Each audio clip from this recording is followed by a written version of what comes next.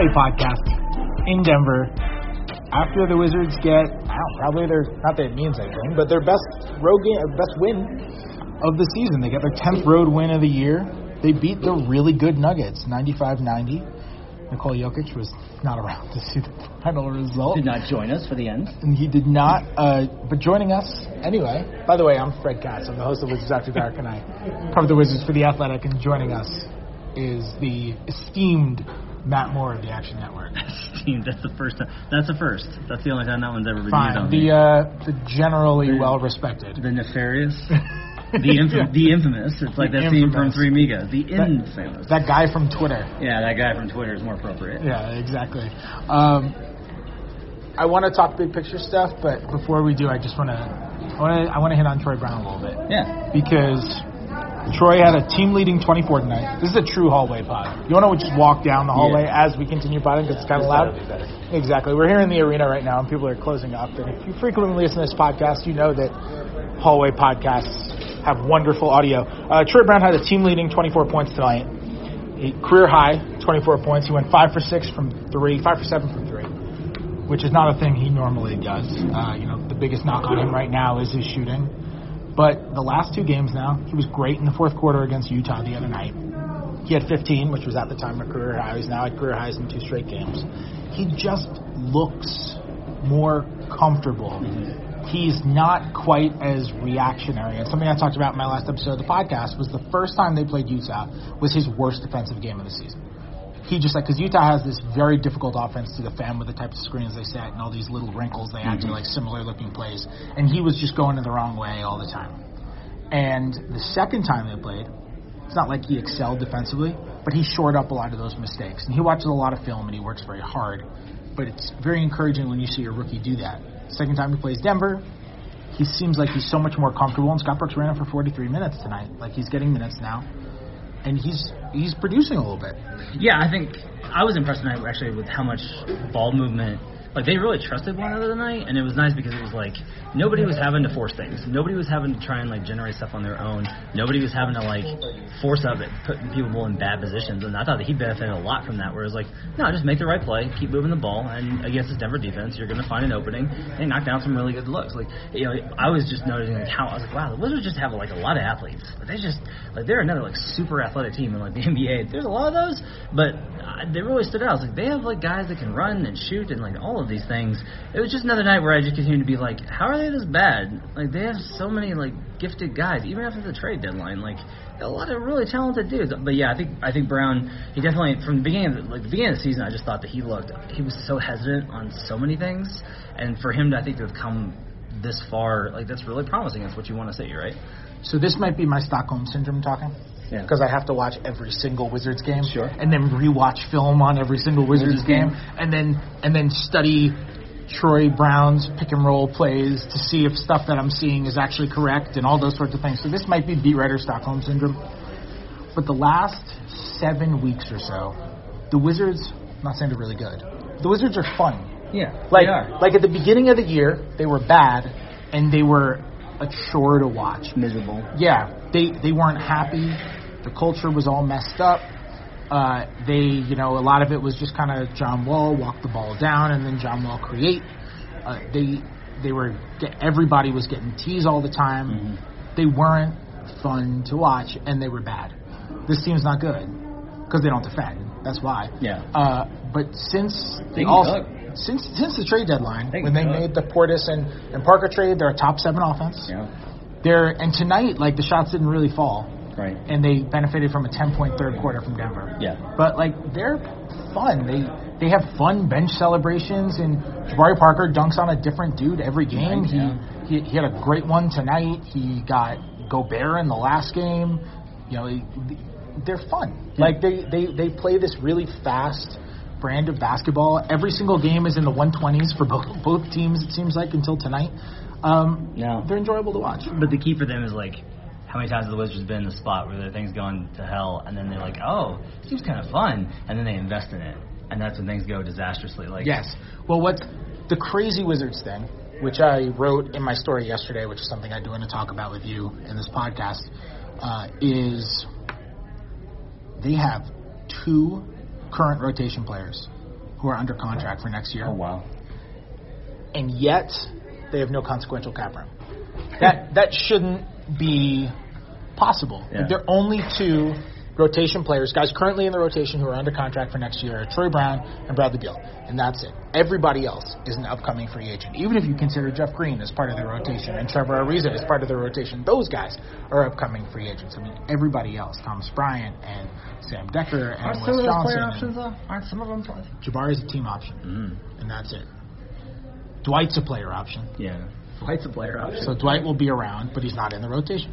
Yeah. So everybody else is, and they're not going to have the cap room if Satoransky's and assuming Dwight picks up the player option, if Satoransky and Thomas Bryant, if they just don't renounce those guys, they're going to be less than the mid-level exception under the cap, which means it's beneficial for them to stay over the cap so they can at least have the mid-level exception, which means that they're not going to have cap room unless they renounce those guys, which isn't going to happen. I did a thing on Action where I broke down like what Zion Williamson looks like with every single team in the lottery. Like I was like, how does this look? And I was actually like, there are worse things that could. I think everyone would be like, no, not the Wizards, but like, I just kept thinking, I was like, well, you'd have Bradley Beal, and you're like, yeah, they have no cap room this summer, but like the year after, that's when things start to come off the books. So it's like if you have Beal and you get him back on the extension, and you have him and Zion as a core, and like whoever you want to pick from this little group, and kind of like transition them forward, then you might like start to clear cap space just as like before Zion hits his extension. And then you just have to figure out the John thing. And then, like, that's the only thing that you have to figure out. And who knows how that's going to work out. Like, John comes back, beats the odds, comes back stronger than ever. Now it's all of a sudden, it's like, all right, you got John Wall, whatever thing he's at. You got Bradley Beal in his prime. And you got Zion Williamson. Like, you could do something with that. The question is, like, everyone would be like, yeah, but it's the Wizards. And so there's doubt of, like, their future ability to translate that into actually, like, a model, a success, a plan. Yeah, so one thing... I was talking about this with my editor recently, which is, God, the lottery can just, for so many teams, the lottery, and the Wizards are one of them, they can turn things, if you just get lucky in the lottery, they can turn things from doom and gloom to, hey, they're in an okay position so quickly. Yeah. Like, let's say the Wizards get 6th best lottery positioning, which is totally realistic. By the way, nobody wants 6th best lottery positioning because the Hawks won today, the Mavs beat the Thunder today, the Hawks beat the Bucks. Yeah. Nobody wants home court in the West either. Yeah, everyone, no one's doing what they should be doing. The Wizards win. March basketball is stupid. All of these teams are beating playoff teams. Yeah. Like Denver beat the Thunder, or the Wizards beat Denver, and Dallas beat the Thunder, and the Bucks lost to the Hawks, who are playing well. The Hawks are on fire now. That's like a side note. Is like I've been saying this is like, last year was miserable, and all the records were a little bit inflated for everybody at the top because the tanking teams tanked so hard. Like I've never seen teams tank as hard as they tanked last year, and the tank is like not nearly as bad this year. Like most of these teams have been competitive, and like. I work at Action. Like the against the spread records reflect that. Like most of these young bad teams have great records since the All-Star break, since the trade deadline. Like they're covering games. They've been competitive. Like the Mavericks are. Like there's nothing there. Like they're desperately trying to lose, and they're still somehow flying. And I think some of that's also like the vulnerability of the teams at the top. Like we don't have parity because of the Warriors, but we have like something like close to parity, which I think is really interesting late in the season. Yeah, it is, and I think part of it is like honestly. I don't know if this is true for every organization.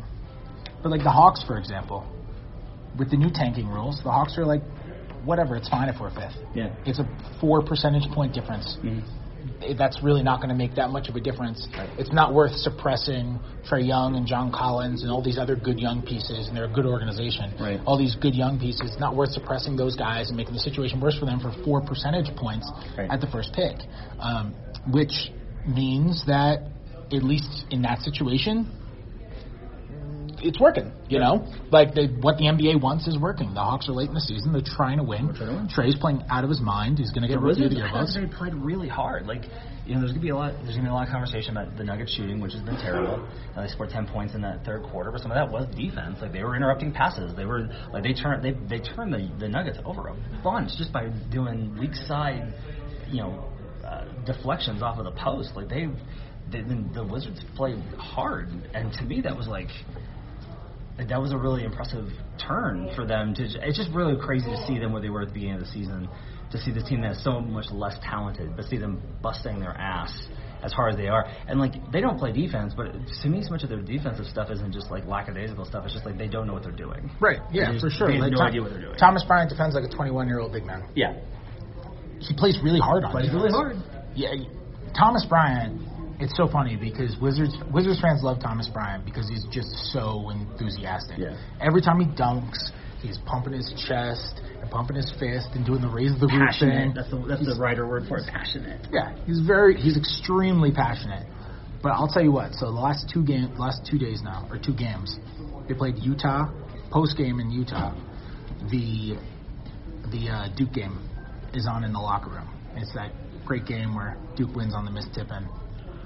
And Thomas Bryant does that when he watches games. Wow. Thomas Bryant is going nuts. He's running around the locker room back and forth like he's like doing suicides, running back and forth, just freaking out over the missed tip. And he's just screaming incoherent stuff. Today, Duke game's on in the locker room again pregame. Another extremely close game. They end up losing, and he's flipping about the Duke game. So apparently Thomas Bryant is just like this every time. He doesn't even need to be participating in the basketball. Right. It is genuinely hilarious. Like, his enthusiasm during any sort of basketball game is genuinely hilarious. I wasn't even watching the Duke game. I was just watching Thomas Bryant, waiting for him to jump up and start screaming. We need a Thomas Bryant cam. That's what we need, is a Thomas Bryant cam. Yes. It reminds me of, if you're a listener and you haven't seen this, you should look this video up. It's on YouTube. Rajon Rondo, this was back when he was on the Celtics. I remember this. You know, like I say, like years ago. This is back when he and KG were on the Celtics, and he was shooting some media day promo.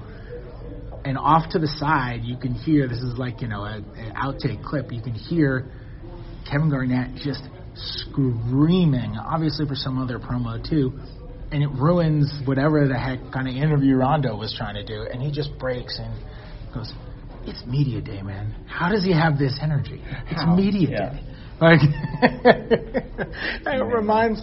That's my hot Thomas Bryant reminds me of KG. Yeah, he's like a young KG. Yeah, he reminds me of Kevin Garnett. Same guy, really. He does. He's just and in a lot of other personality ways, they couldn't be more different, because Thomas Bryant is like, I would say with KG, it was intensity. Yeah. And with Thomas Bryant, it's enthusiasm. Yeah, it's enthusiasm. But, man, it's funny. And that's what you want. I think that's what you want. It's too bad that they just lost. You know what's funny, though? Is what killed them was that West Coast road trip that they went on earlier, where that really kind of ended their season. And it's just funny because like all of the East teams have gone on this West Coast road trip, and all of them have fallen into 9th or 10th or wherever. Like, that's just been the pattern of like Charlotte right now. Charlotte's season is effectively over because they lost to whoever they lost. Well, they lost to the Lakers, which was a predictable loss because that's like who the Hornets have been.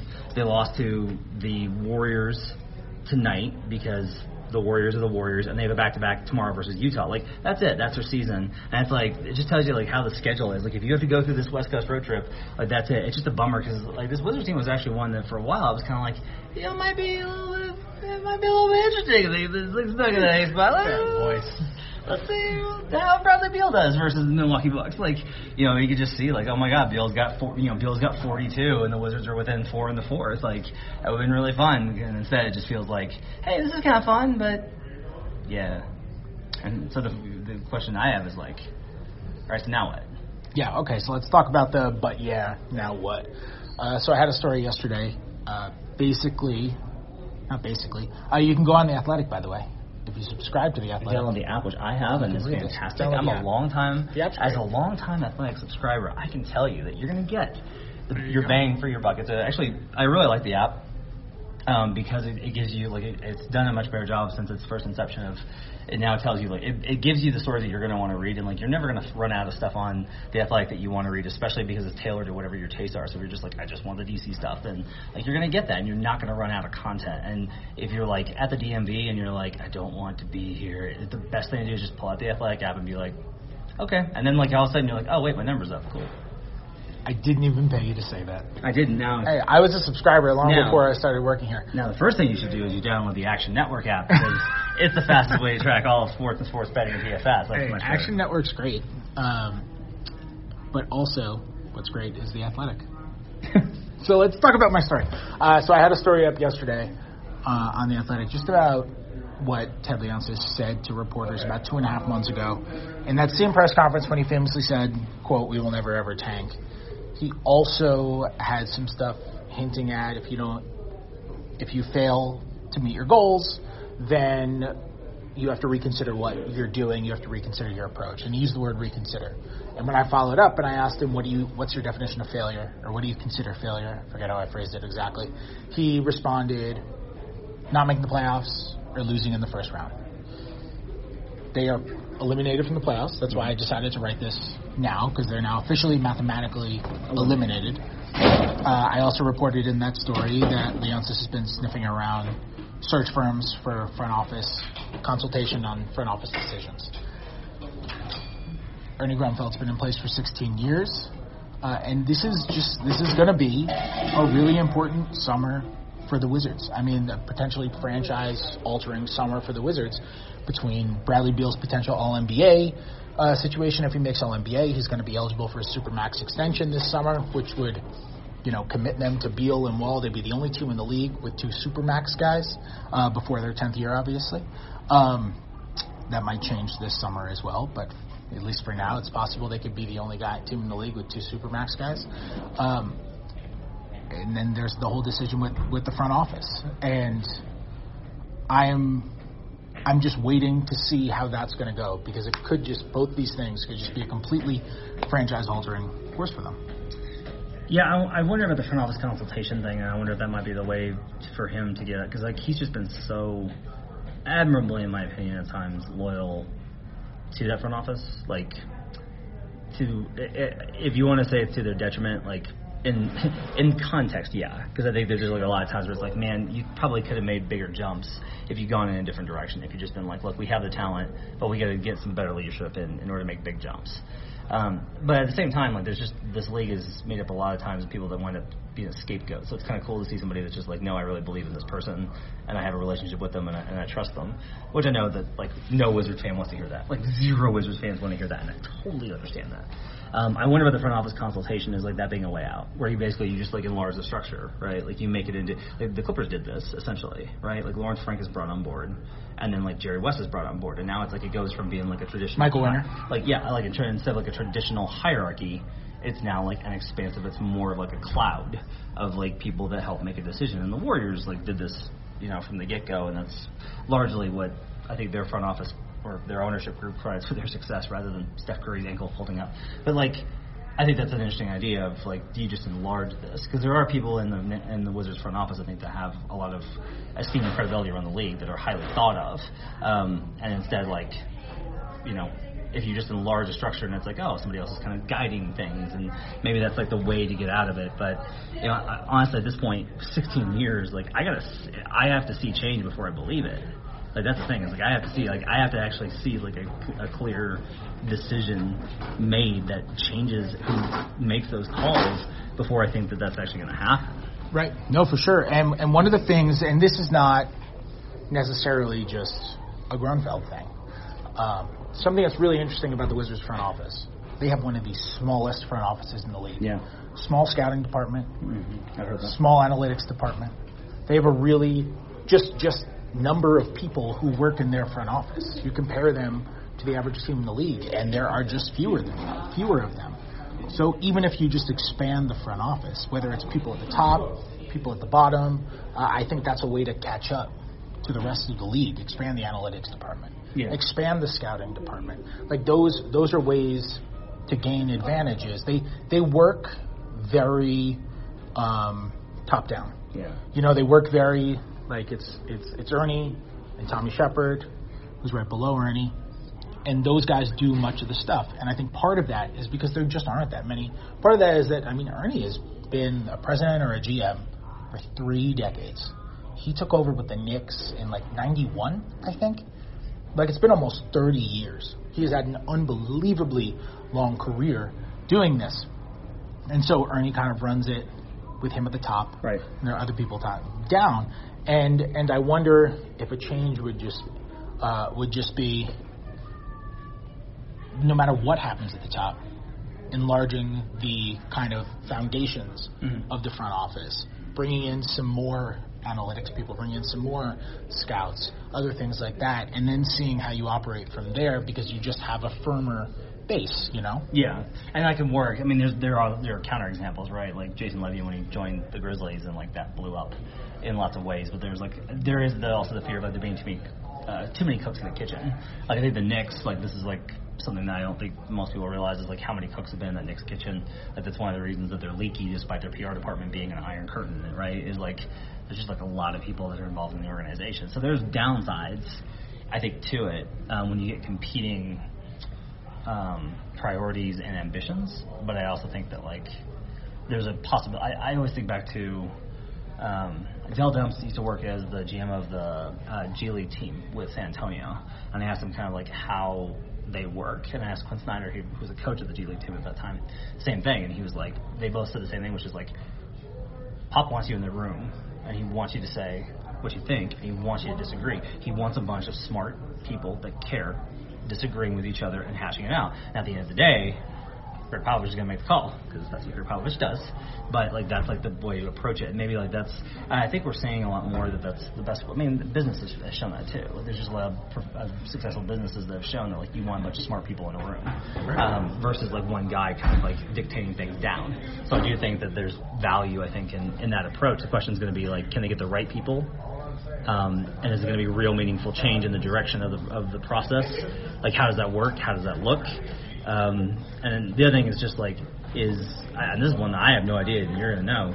Like, I have no idea how Ernie Grunfeld feels about that. I don't know if Ernie Grunfeld's in a position where he's like, yeah, no, I'm open to, like, clearly we need some better, like, because I would be, like, I always think about, like, how I would be. And I would be like, well, okay, obviously this hasn't gone great. I could use some help, you know, and, like, I'm totally open to being there and still providing insight and being a voice in the room, but not necessarily being the guy. And I think that's, like, an interesting thing to kind of wonder is, like, where's Ernie at in his career about what kind of approach does he want in the front office? Yeah, and I also think something else. I mean, when you talk about reconsiderations with the front office or reconsiderations with the organization as a whole, I think a lot of people pin it like it's just Ernie. Mm-hmm. And you see dumps a second-round pick to dump Jason Smith. Turns down the opportunity for a second-round pick when the first Ariza trade falls apart because of the Brooks stuff. I've mentioned this so many times because it irks me. You know, they don't value second-round picks at all.